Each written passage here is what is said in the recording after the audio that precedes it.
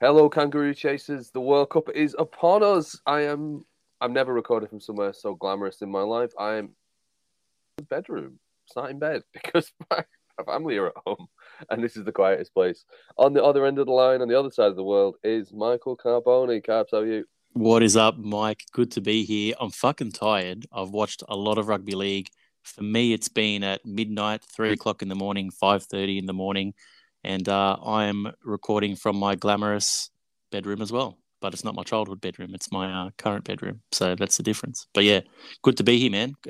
How pumped are you, man? You've been getting to a live game every day. Um, you're in heaven. Yeah, well, I mean, heaven looks a lot like Rochdale. Yeah, it's been pretty frantic stuff. You land, you're very jet lagged.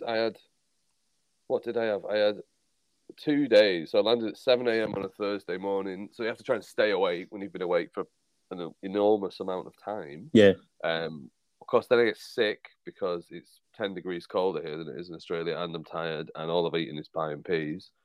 Um, so yeah, but I had 3 days in Leeds, which is very nice. As a former an alumni of Leeds University, it was very strange to hang around Leeds University for 3 days for the first time in what 10 years since I left, more than 10 years actually.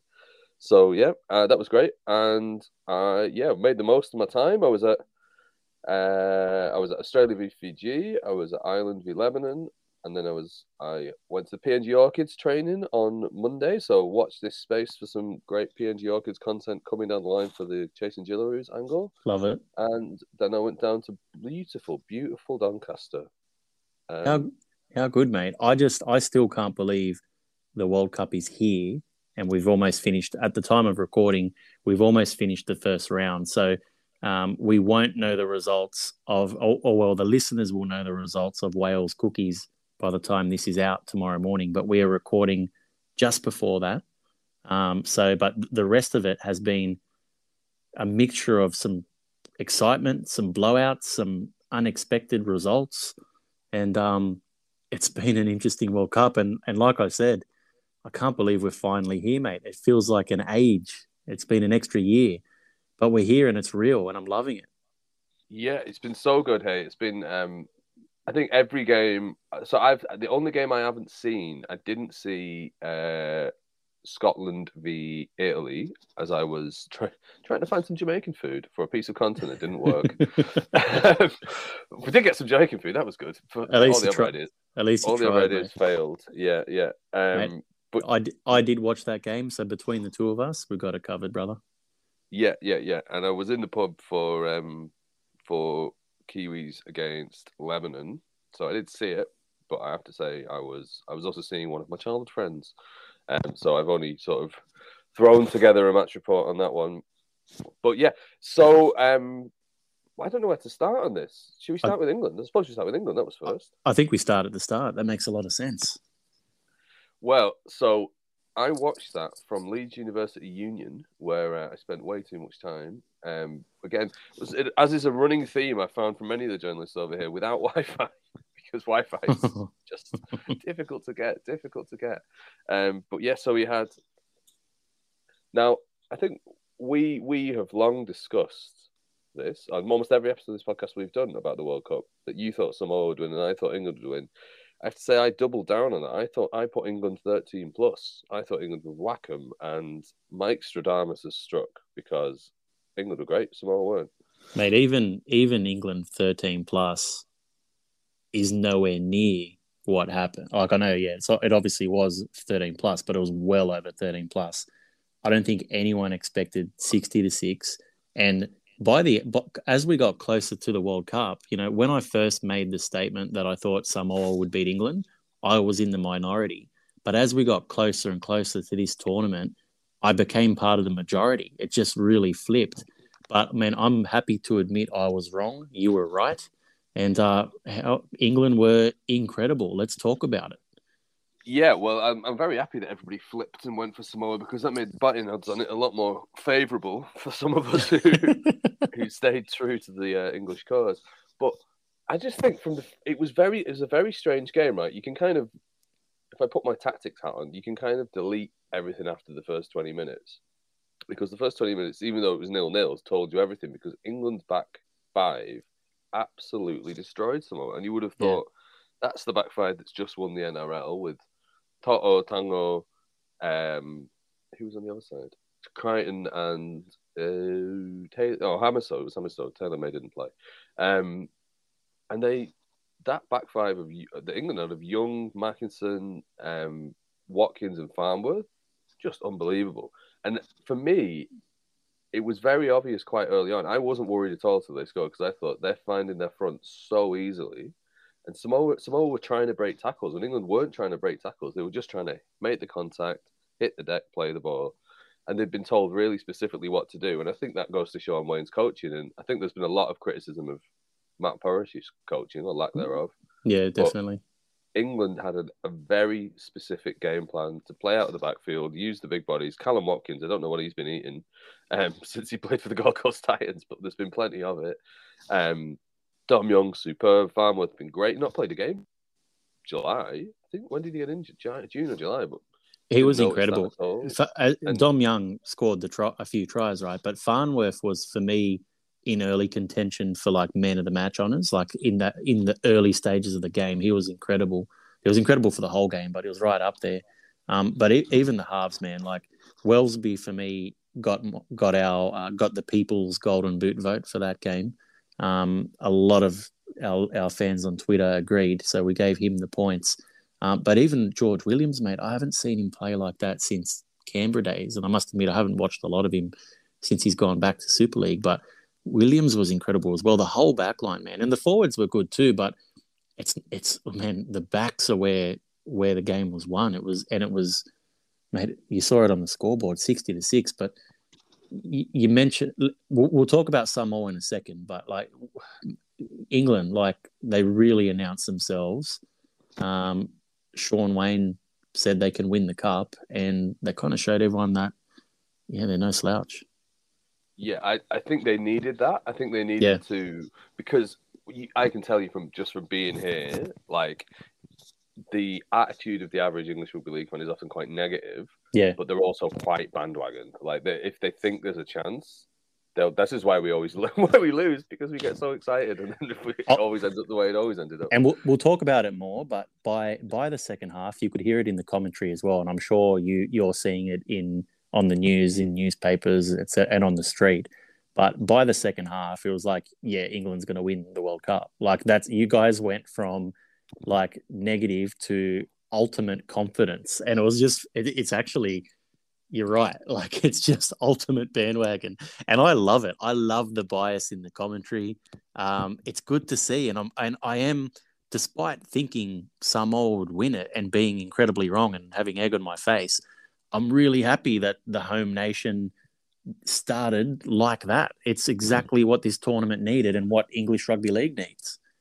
Yeah, I mean, I'm sure we mentioned it in the build-up, but one remembers the 1999 Cricket World Cup, in which England were out of the tournament before the official pop single had been released.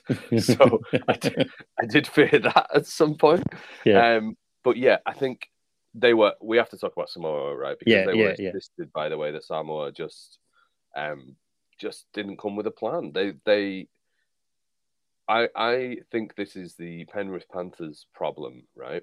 Not that it's a problem with the Panthers, but I'm naming it the Panthers problem because New South Wales did it as well, where they think because the Panthers are really good, if you put the Panthers players in a rep team, they'll also be really good. But the reason that the Panthers are good is because Ivan Cleary has got a very specific system in which every player is told quite specifically what to do. The problem there is that you take out key cogs in the system, in this case, Nathan Cleary and Isaiah Yeo and Dylan Edwards. Exactly what I was going to say, yeah. All of the other people's job is contingent on those people providing them the ball. Now, that's not Jerome Luai's fault that he's not Nathan Cleary, but what you needed to do, in my opinion, was replace Nathan Cleary with someone Cleary-esque. And I know I was banging the drum for Mason Lino to play because he's that sort of, not that he's as good as Nathan Cleary, but he's an organizer. You need an organizer next to, you're right. And Milford, he was rubbish. And he just doesn't do that. Like, I tell you, the first try, right? I actually wrote, I don't know if it made it to my match report, but I wrote it down. the first try was emblematic of it because it was a rubbish kick from Milford that actually Mackinson tried to put his foot back into the in goal to get the 20 tap, and he didn't quite make it. So he just trucked the ball in, and they went 60 meters in 3 tackles. I think it was Makinson, then it was Young, then it was Watkins, and from that they ran. I think it was a quick play the ball to Tompkins, Williams through the hole, Wellesby under the sticks. Yeah. But they went the length of the field in 4 tackles, but they got 60 of it in 3 tackles because Samoa kicked badly, didn't stop the first the set start, and then were nowhere to be found. They'd lost by the third tackle. They were already all over the place, and that kind of told you everything. That's the sort of thing that you would expect that Samoa would go in and be very, very like we saw last night with Tonga, actually, which we'll come to, but bash up in the middle and then struggle in the halves a little bit. But they didn't do the bash up in the middle bit. They didn't stop the move, the momentum, which I thought would be the absolute bare minimum for Samoa. The big issue there in the middle, and I need to read your match report, actually, courtesy of the Raw Sports. Oh, yeah. .com.au. So we'll plug the sponsor. But Samoa, their biggest issue was the speed of play the ball. They were so incredibly slow. They were getting up slow. They were playing it slow. Service was slow. Levi was okay. I'm not going to bag his service out too much, but they just weren't making meters because of it. And England were constantly on top. So that's the first thing they need to address. And I think I have a theory, right, as well, right? I'll get to the theory in a second. But to your Panthers, those critical Panthers cogs not being there, that showed, right? So firstly, they were underprepared, right? They arrived late to the World Cup. They've probably hardly had any training together. And despite the Panthers' connection, their spine has very little experience together as well. Suoli'i, as good as the moments he had, like he had some brilliant moments, right? But there was some bad positional play. Like the kid has never played fullback at such a high level. And I'm sure he can be a great fullback in time, but that was just, an obvious first game at the back. The 6 and 7 hardly have played together. Levi's been in Super League. He hasn't been around these boys for a while. So there was just absolutely no cohesion in this squad. Call it poor coaching, call it poor tactics, call it whatever you like. They were undercooked. They were not ready for this game, and England were a lot more ready, and it showed on the scoreboard. But my theory is this, right? I think Samoa, and I could be very wrong, and you're probably going to be bagging me out about this call in a few weeks' time, but I think Samoa can grow in this World Cup. If they can get some experience together and some cohesion, they're likely to still make the quarterfinals, and they're likely to play Tonga. And I don't know if they can beat Tonga, but I think that's going to be a very good game. I think that by the end, Samoa can put something together. But what I do know is, or what I do now think is, I started the week thinking Samoa could win the World Cup and England couldn't, and I've ended the week thinking England can win the World Cup and Samoa can't. It's a complete reversal for me. I think you're completely right. I think having seen Tonga last night, I see more reasons why Tonga can get better, totally quicker. Which I guess we'll come on to. I know we have to rattle along here, but I think they will get better quicker than Samoa. I think there's pretty fundamental problems there that I don't know how they can fix. I think Milford's suspended, so you're going to get Harris Tavita, who I think is a more calm presence, but he's not a 7, and it might force them to make Luai play 7, which he actually did in the last World Cup. So I think if Luai plays 7 and tries to be a bit more smart, he's got that in him. He's a divisive character, but I'm a big Luai fan. I think Luai at 7 is an answer to their problems. I think that, or it's the best solution that they have in this squad. Yeah, but I am also a man who regularly death rides Anthony Milford, only because I loved him so much when he was young, and he's basically not got any better. But let's talk about Parrish. Like, surely he's done at the end of this World Cup. Has that cemented the end of his coaching experience with Samoa, or like do we give it? I cannot imagine it. I cannot imagine unless he's got pictures of somebody doing something they shouldn't be doing. He's gone.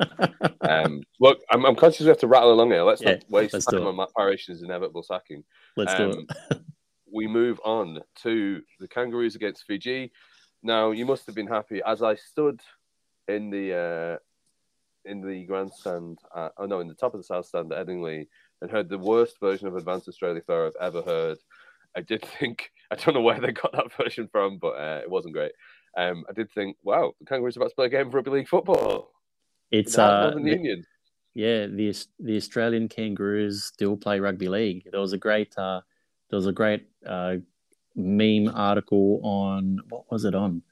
I forget what it was on, but they were talking about how every couple of years, the NRL put the Origin teams together to play against other nations, and it was fantastic to see. The Kangaroos are back, and to be honest, I was really impressed. I think the best thing for the Kangaroos is that they played a couple of hours after an English side that everyone's going to be talking about, but the Kangaroos for the first time flew under the radar, despite winning 42-8 against a pretty strong Fijian side. Let's not underestimate them. The Kangaroos were good. They never got out of second gear, and I'm actually, as a person who does not want the Kangaroos to win this World Cup, I'm actually a little bit scared because I think all the ingredients were there for a really good campaign. I was really impressed, and I didn't want to be, but I was. Do you know, right? So here's my theory.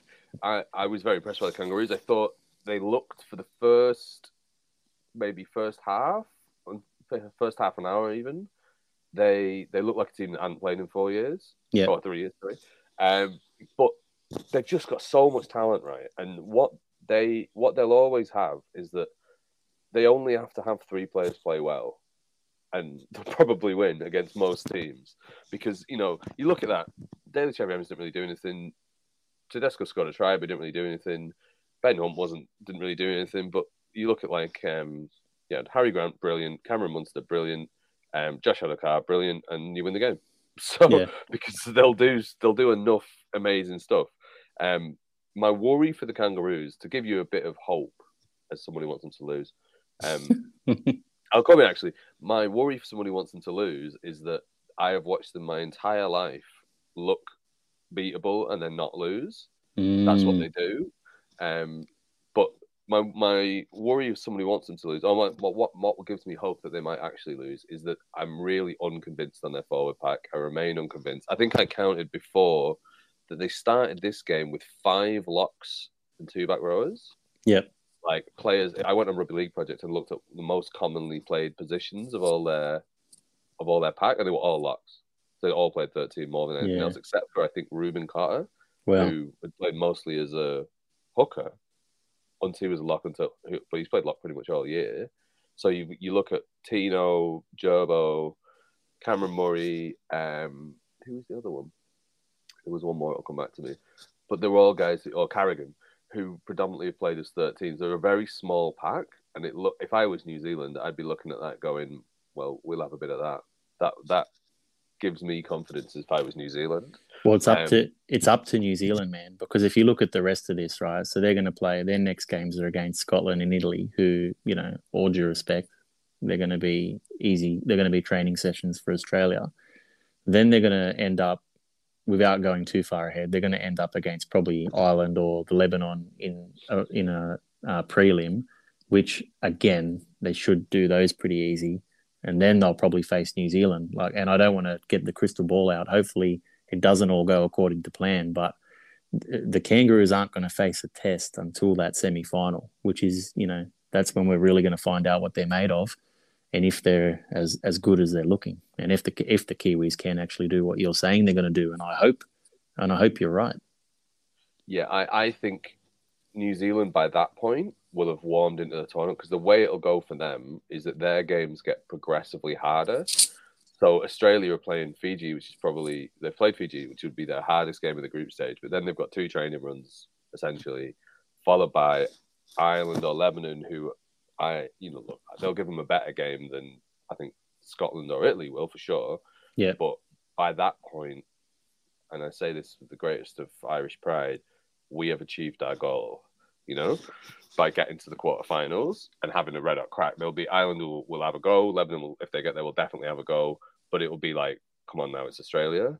Whereas Fiji will likely play New Zealand, and they beat New Zealand in the last World Cup, and Fiji will have 3 games behind them. So I think New Zealand will go, Lebanon, good hit out, Jamaica, cakewalk, Ireland, theoretically, both teams could be through by then. So you might see a lot of rotation. Then Fiji, big game into Australia, and they'll be battle hardened.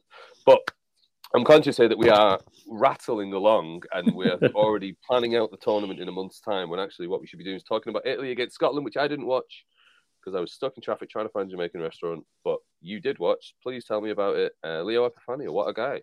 What a champion, eh? And what a beautiful, beautiful game for Italy.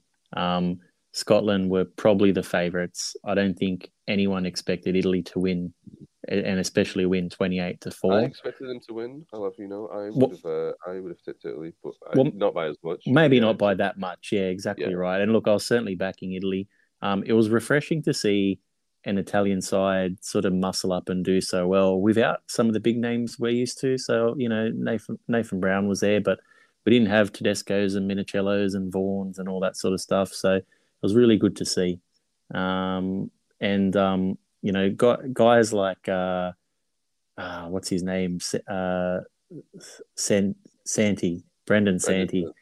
Just a bit, like, plays in the French league. He's had a few World Cup campaigns for Italy now. He's one of those forwards that you know he's going to go hard. He may give away a penalty, but you sort of forgive him because he's just a tough dude. And it was good to see guys like that just really getting into it and really bashing Scotland. But Italy were good. Again, they've already achieved more this World Cup than last World Cup by winning by that margin. And they're going to do it tough against Australia. They're going to do it tough against Fiji.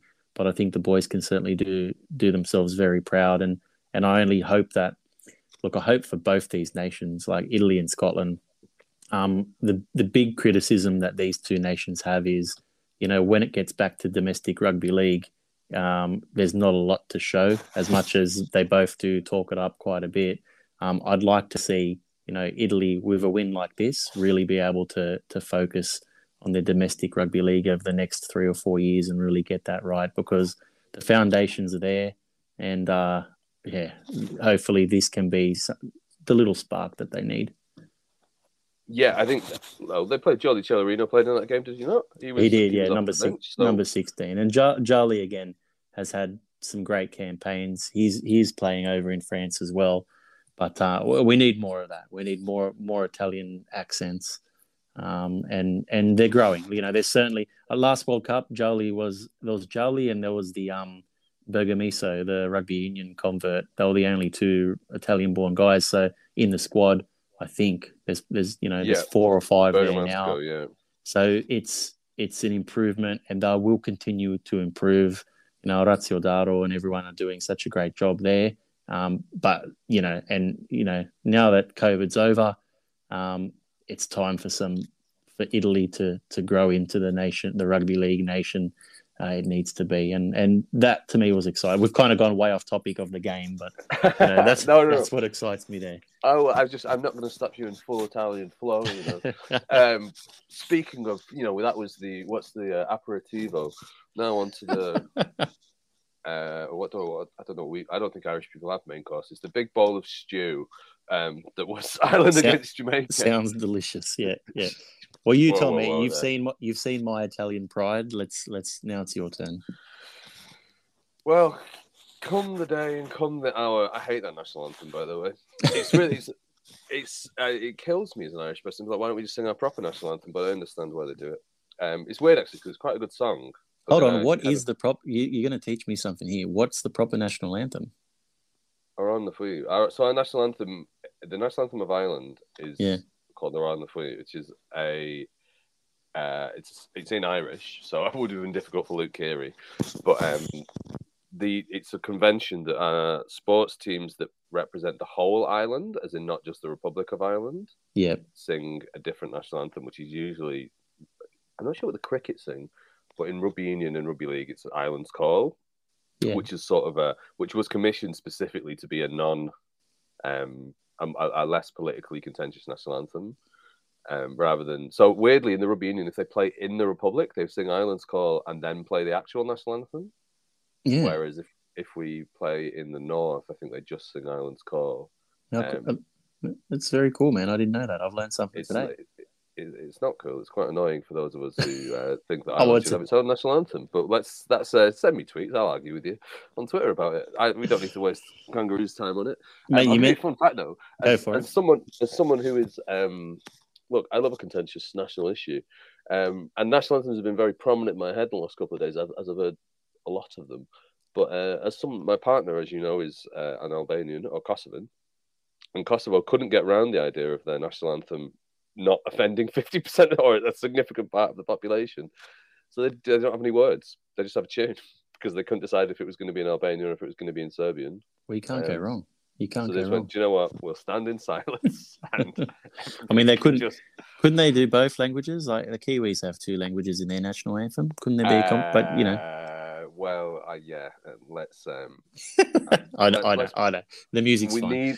Neither of us are qualified to get deep into this, but let's get back on track. You mentioned Luke Keary, and yes, Luke Keary was unbelievable. Luke Keary is a very good rugby league player, and suffice to say, the abilities of a 3-time Premiership winning half versus Jamaica, who I think had 3 Super League players and guys in the Jamaican comp and lots of lower league battlers from the UK.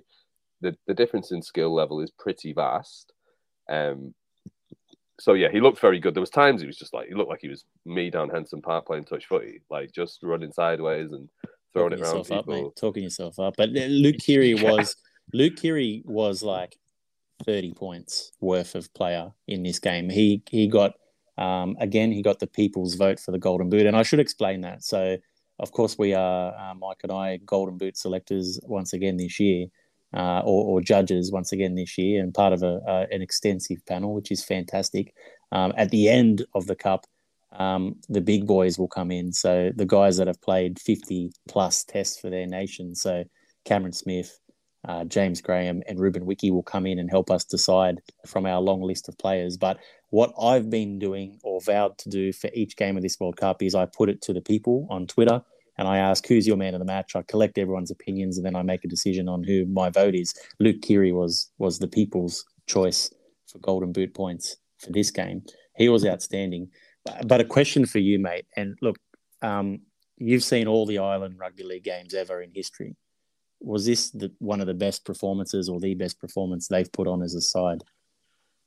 I think it was a good prelude. If they were to do something similar against Lebanon, that would be the big test, because look, Jamaica very much in the happy to be there camp.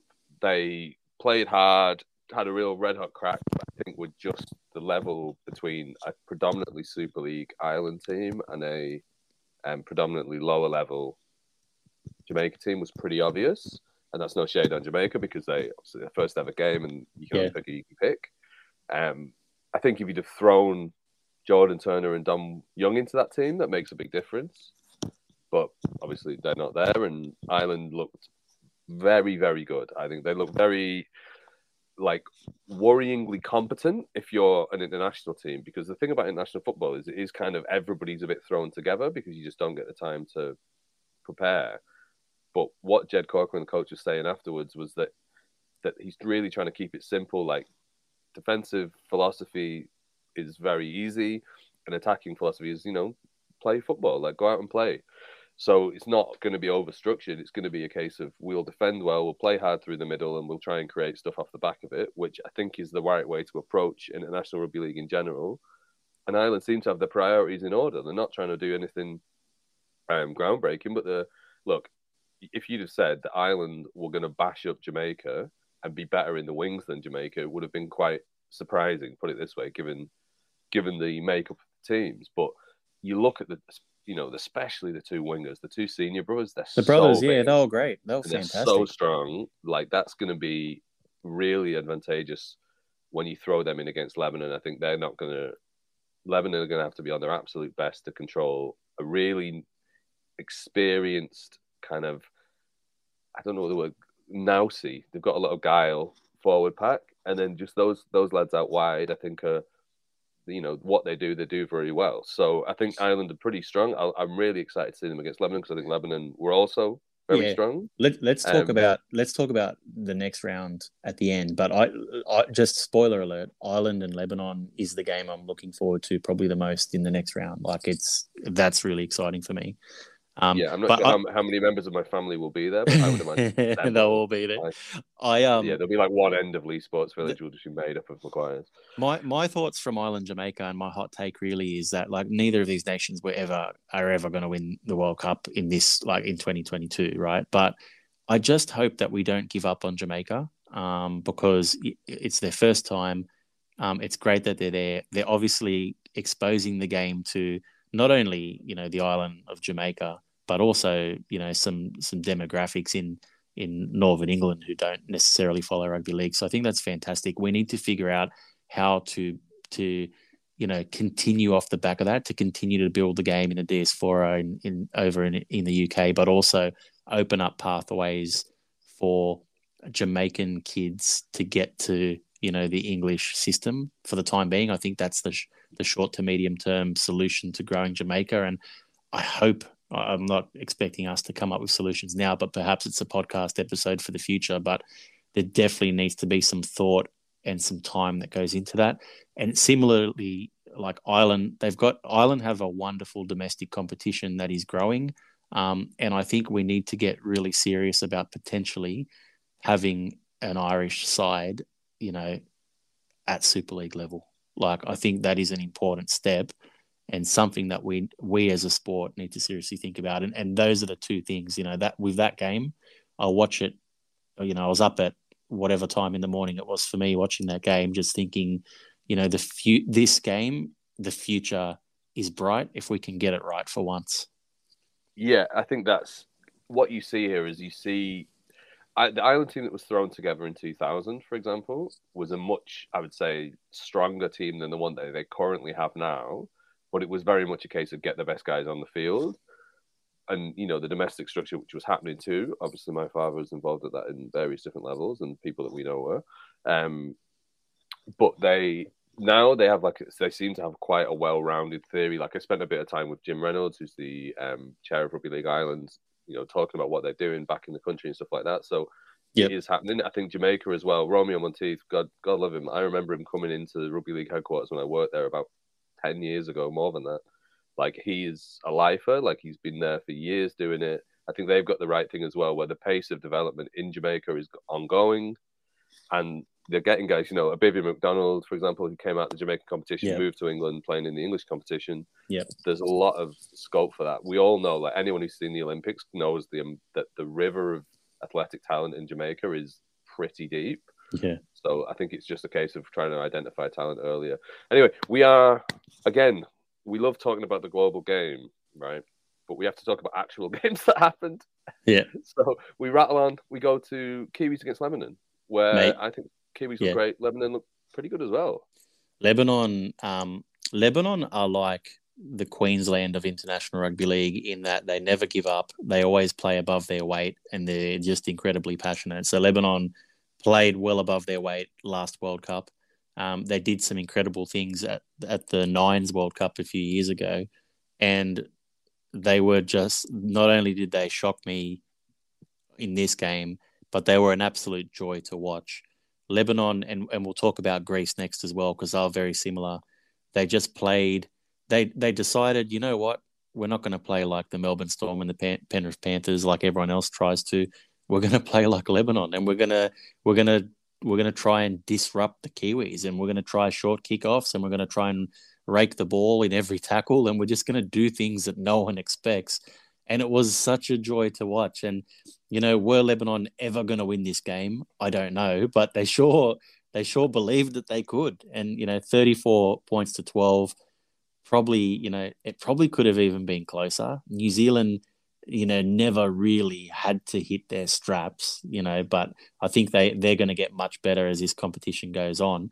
But I think, and I think in a funny kind of way, it was the perfect first up match for New Zealand because, it was a test for them. And the more tests they have as they work towards Australia in that semi-final that we're pretty sure is going to happen, the better for them. Yeah, I think Lebanon. Look, my general theory, as someone who spends a lot of time thinking about rugby league tactics, is if you are a worse team roster-wise, you have to ask different questions.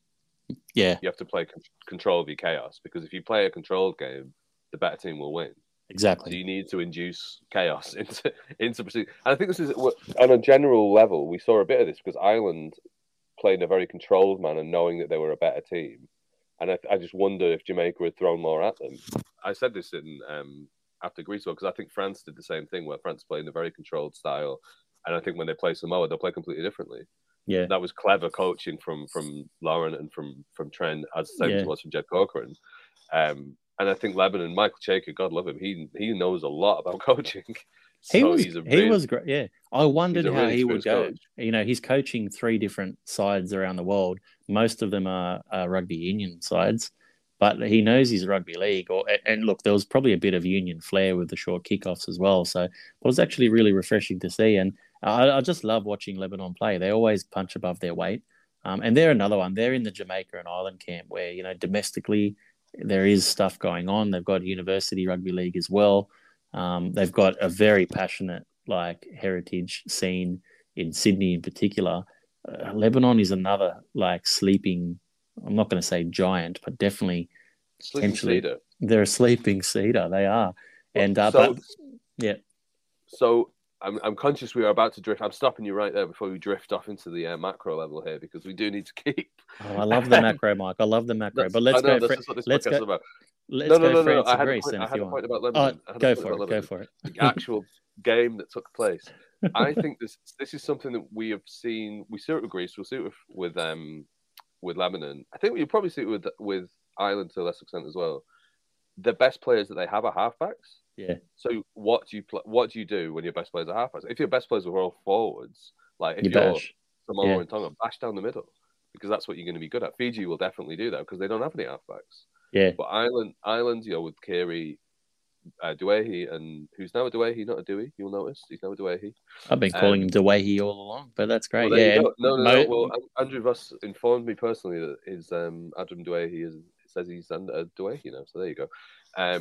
And if Vossi says it, it is gospel pronunciation wise. it's true. Yeah, But if you've got those players, if you're playing a New South Wales Cup pack, but with top end NRL halfbacks, play like that. That's how you've got to play, because play to your strengths, and that's great for the neutral viewer, because that means they're going to try stuff.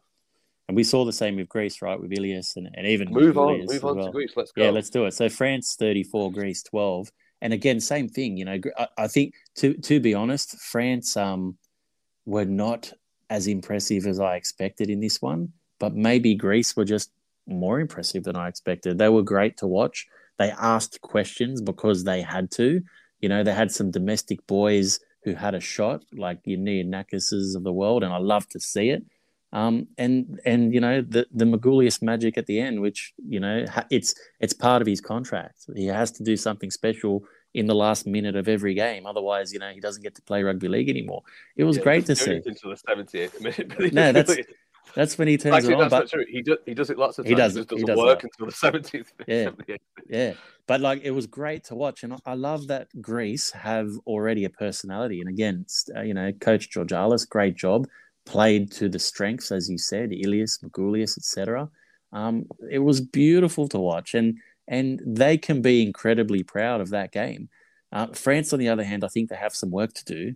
Your boy Gijo had some shockers, some shocking decisions in the game, which I think you expect. Yeah, and yet Tony Gigo scored a try. I mean, he was off a kick. He also, the try that Artur Morg scored under the post was all Gigo.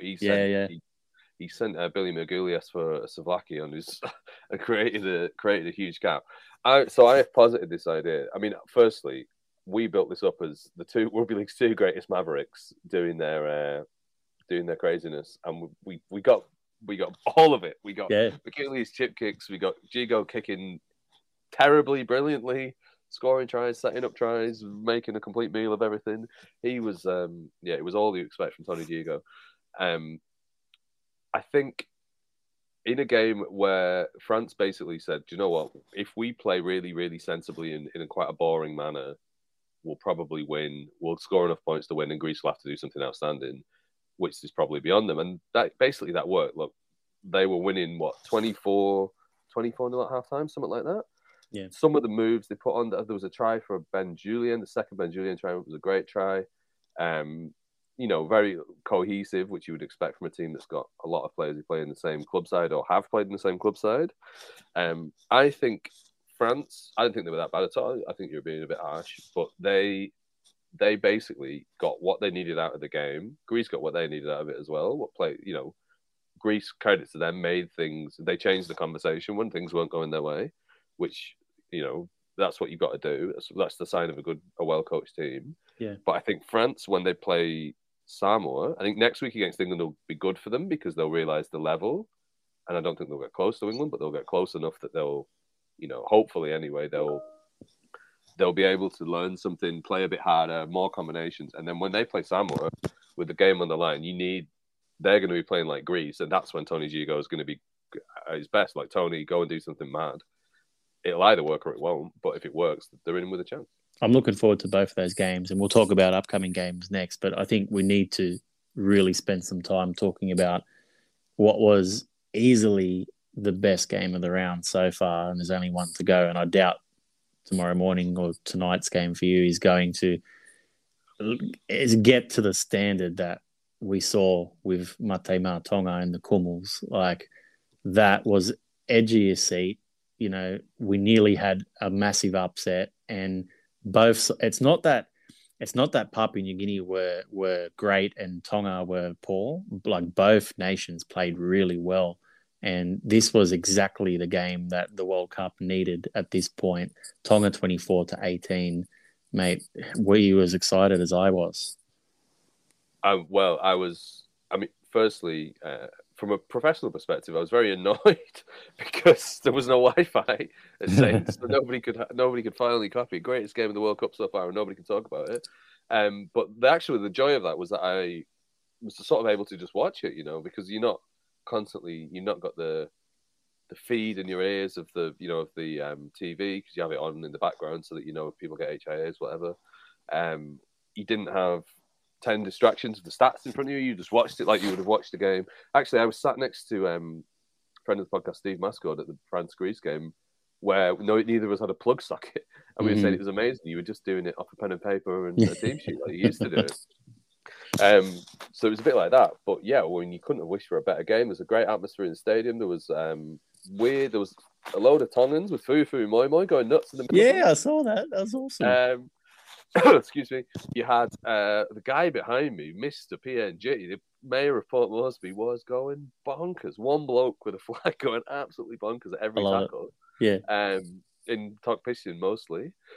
And you had a load of people from Lee who were like Edwin Apape's personal fan club. You had obviously the locals, very St Helens crowd, know their rugby league, so they were very impressed to see all the various different people they don't regularly get to see. It was great. And it had everything. It had Tonga got shocked early from a brilliant PNG try. PNG really worked out, getting the ball to. They had a really good left shift to Justin Olam, who was running around. They could have had more tries through that. They'll be annoyed at themselves they didn't win that game because they were plenty of chances. They were one Xavier Coates away from winning the game, I believe, because there was 2 tries that went to what would have been his wing that were disallowed or missed opportunities where he would have scored. I'm so confident he would have scored, and that would have been the difference. So, but PNG was so impressive. The people's man of the match actually came from the losing side for got people's golden boot with Edwin Apape. He was fantastic. Can someone in the NRL sign him up if he isn't affiliated with an NRL club? Like, what are you doing? Like, get this guy there. He was great. And I think his reasoning was that he doesn't play in the NRL is that it's not a playing related reason. Put it that way.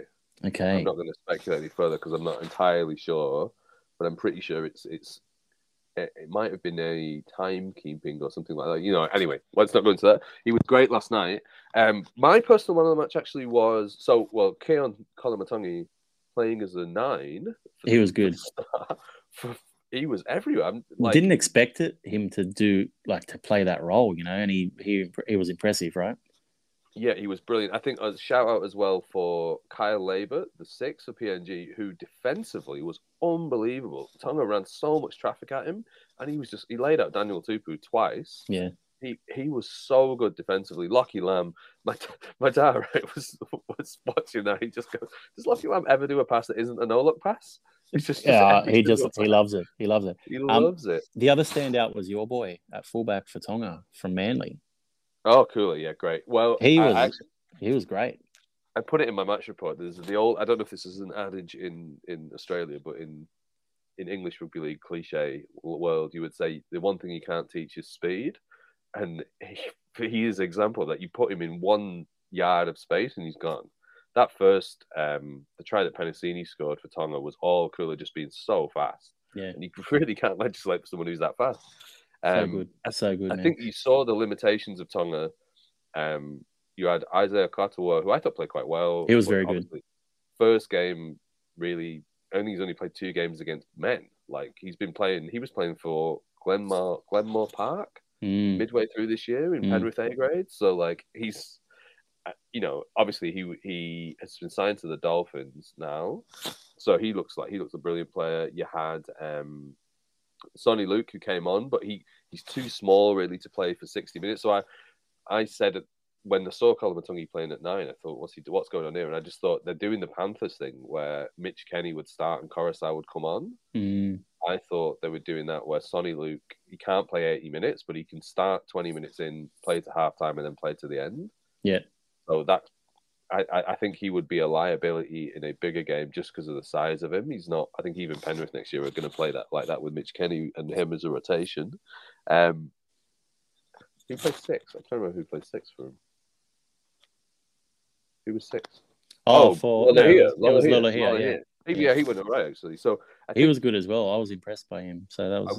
I wonder if Junior Amone was. No, he was the 18th man. So they must have chosen to play like that. But they've got some depth in the halves with Amon. So it's good to see. It's actually an improved Tonga, which I wasn't expecting. They only beat PNG by 6, but PNG were well improved as well.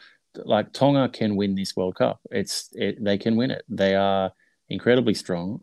I can't wait to see, hopefully we're going to see them versus England in a semi-final, unless, we see Samoa improve or something like Samoa is going to be Sunday afternoon at Warrington, and it is going to be the game of the tournament. That is going to be an absolute cracker. But you're going to have to get up at 1:30 in the morning or something to watch that. But mate, I won't sleep. Don't worry, I'll be fine. But that's awesome, and Tonga can do it, man. Quick story about Tonga, and then a little bit of macro stuff because I love it about PNG. My daughter, 6-year-old, walks downstairs at 5:30 in the morning or whatever. Katoa's scoring under the post, and she sees this team wearing a big red V, which of course was homage to St. Helens, but she doesn't know who St. Helens are. She knows who St. George are. And she said, Dad, why is St. George playing so early in the morning? And how did they get so good? So it was incredible. It was great. I had to explain it all to her, but it was fantastic. But I want to talk about Papua New Guinea because I was so impressed with them in a losing situation. They were incredible. It's a rugby league mad nation. You know all the cliches, but I think they are at the cusp of something special. Papua New Guinea is a nation that can win a World Cup in the not too distant future. And again, what we spoke about with Ireland and Lebanon and Jamaica, PNG times 100, mate, because we need to focus on pathways. We need more Justin Ollams in the NRL. The Kangaroos need to give them the respect they deserve. And I had a tweet today which was very popular, saying that the Kangaroos need to forget about Prime Minister's 13s and play full strength Kangaroos against the Kumals at least once a year, every year. And it doesn't matter if they win by 40, because if you give them that match every year and we start to see more young PNGians coming through into NRL squads, then PNG are going to be absolute world class in a very short period of time. And we need to make that commitment to them now. They deserve it. Macro rant over. No, that's true, and you can see the impact of having the hunters. Even the play, there wasn't Yeah, actually that many hunters on the field, but the players who've gone through the hunters and just been yeah, exposed to that professionalism. Um, on your macro level, I went out to on Monday afternoon. I went out to the Orchids camp, and the same thing's true there. Like the level of talent available to the Orchids is so high. Like I think they'll beat England at the in the Women's World Cup. So just wow, the reservoir of talent is so deep, and it just needs what PNG doesn't have is resources, and it just needs somebody to put the resources into it to make that possible. Because you look at what it's like every time somebody retires or somebody comes out of that team, there's another bloke whose mate looks like they've been chipped out of granite, yeah, pulled down from the Highlands of PNG and put into a Cummels jersey, and you're just like, look, last night Sylvester Namo, unbelievable. yeah. Yeah, and you Nixon put Mackenzie Ye, all these guys, Ipape, just so Pape was good. great. They all were Play, fantastic. but like, Mate, it's up to Australia, the Kangaroos, and the NRL. Like that's what we need to open up the pathways, give them play them in Port Moresby once a year, get NRL games over there. Like the Storm should be taking a game to PNG, man. Like they've got Olam and Coates, and they would go nuts for it. Don't worry if it's a loss maker. Like there's a lot of talk about having a PNG side as the 18th NRL club. I don't really believe that's the solution. I think there's other ways we can do it, but man, that is for me. That's what really excited me, and I've been thinking about it all day long. Of course, watching that game at 5:30 this morning my time, I've been thinking about Papua New Guinea Rugby League all day long. well, do you know what it is, right? I think you're seeing the success of it now is almost that the Hunters aren't good anymore because all the Hunters players who've gone through are now playing for other teams.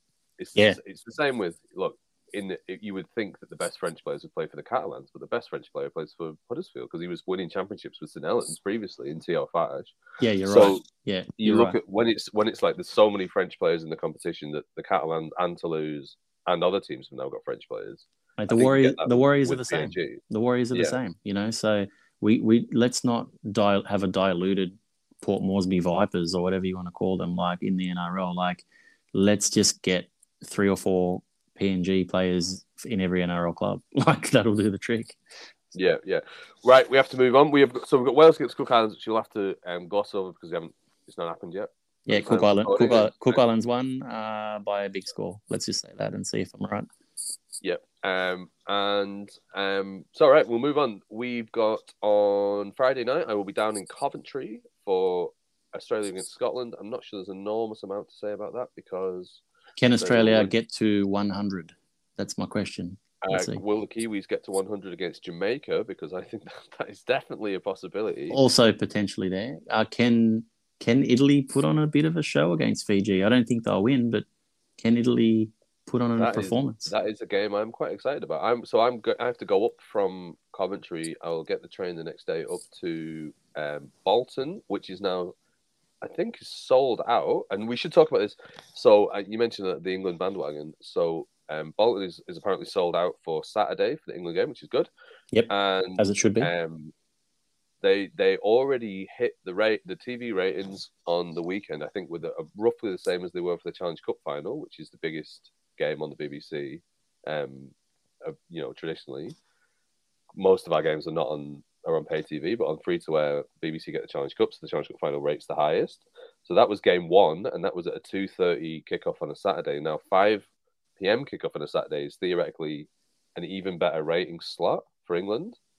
So you could be looking at a real, I'm not sure what that would mean in terms of ratings in numbers wise, but you'd be looking at, upwards of 2 million probably, which would be really, really good. Packed stadium. England v France should be a good game. I think England are going to play. They're going to rotate their squad a little. Are they really? Is that confirmed?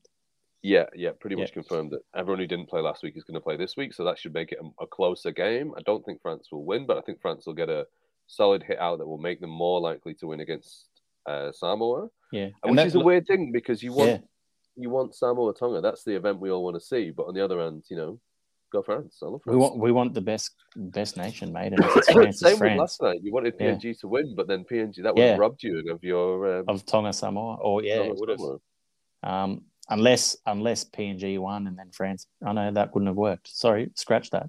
But England, France, I'm excited by everything around that, as you've just mentioned. The crowd, the audience. It's 3:00 Australian time on Sunday morning. I'm thinking jumping on Twitter for a live watch party or something like that with my mates from the Rugby League in America podcast. We need to do like a live Twitter Spaces and just watch the game together and talk about it just to keep me awake at 3. I don't think I'm going to need much help. It's going to be a cracker of a game, but I'm looking forward to that one very much, as I am Lebanon and Ireland. I watched Ireland beat Jamaica and thought Ireland are going to go through to the quarters, no problem. But then I watched Lebanon against New Zealand and thought, okay, I've changed my mind. I think Lebanon will beat Ireland. They've got some injuries and some suspensions, which might bring them. Yeah, Doueihi's out. So that that's going to be big, and that's going to put Ireland in with a big chance as well. I'm guessing you're going I think I'm also just going Lebanon because I know you're going to go Ireland, and I know we need a point of difference. Why do you hate the Irish people? I love the Irish people, but Lebanon is the Queensland of International Rugby League. They play above their weight. Well, I don't know. So Ireland, I think Ireland have got a lot of nous. I think the forwards is probably towards Ireland, but I mean, I think Ireland need to be better than they were last week. But then I think last week they just played the team that was in front of them a little bit. So are Lebanon going to play their like shock style of rugby league against Ireland? Because I like your theory. I mean, they obviously had to ask questions of New Zealand, but do they have to ask the same questions of Ireland? Are we going to see different tactics? We don't know. That's I think that's an interesting point, because I think if Lebanon try and play sensible footy against Ireland, I think they would limit themselves. I think they can play. They would get more out of it playing danger footy, but obviously the danger with that is if it doesn't work and you're continually handing the ball back to an Ireland team which is very, very competent, and I mean that in the best possible way. Like they're gonna play hard through the middle. They've got big outside backs, and they've got a magic man in Luke Keary, and they've got Joe Keys who'll kick really well. Like I think if Ireland play very sensible footy and Lebanon's crazy plays don't come off, then Ireland should win. If you're Lebanon, play the crazy plays, give Mitchell Moses the ball and it does come off. I think we'll get Khalid Rajab instead if Dewey's out. Yeah. Who could be anything. He's a great young player, as I've mentioned many times on this podcast. Absolute box office player. So yeah, bring it on. I think it's gonna be a great game. You know who was good for Ireland too? I forgot to mention the fullback.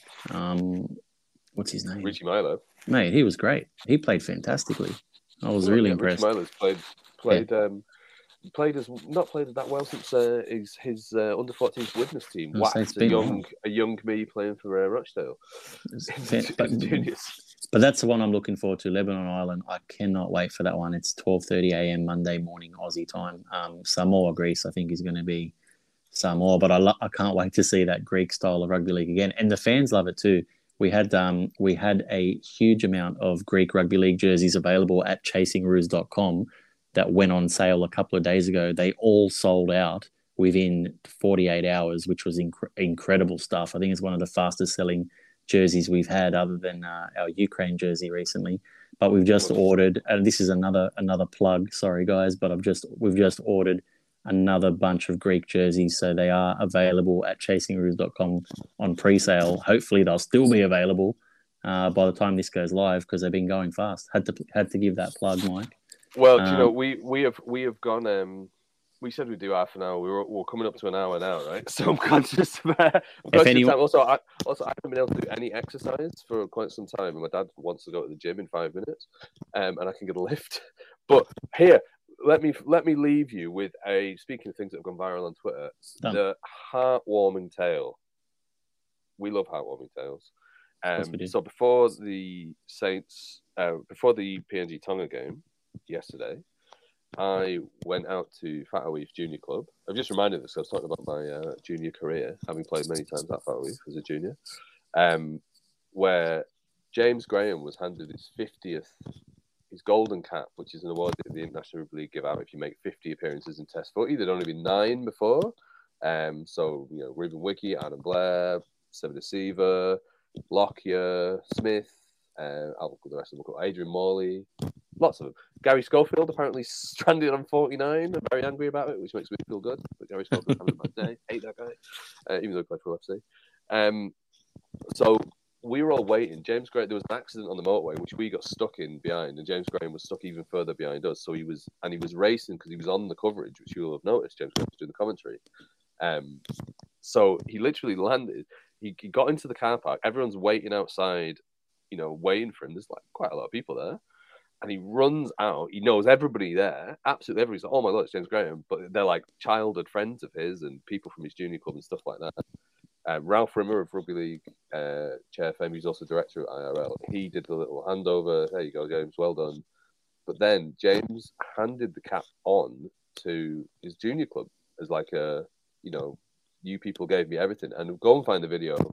It was emotional stuff. He was crying his eyes out. He clearly what it meant to him that he would achieve what he's achieved in the game because of the work of random, normal working class people in St Helens who who put all this stuff in place so that kids can play footy. And I feel that's something that Rugby League does better than anybody else. Our players are so connected to where they came from. You see that whether that's, the Samoan boys who are so proud to be from Western Sydney and of Samoan heritage, or whether it's, the Greek lads who understand so much about their heritage, or even the, people who play for England who recognise that junior clubs in pretty deprived areas gave them absolutely everything. So that was beautiful stuff. It's so rugby league. I love it, mate. I love the story. I love James Graham. And mate, if you haven't listened to it already, go back to the very first episode of this series where you spoke to James Graham about England's chances. And what a great way to end what has been a jam-packed and very exciting episode of World Cup Chasers, mate. Brilliant stuff. I am now going to go to the gym and attempt to remember what exercise looks like and probably have a fish and chips for my lunch. Enjoy, mate, and thank you for chasing kangaroos with me.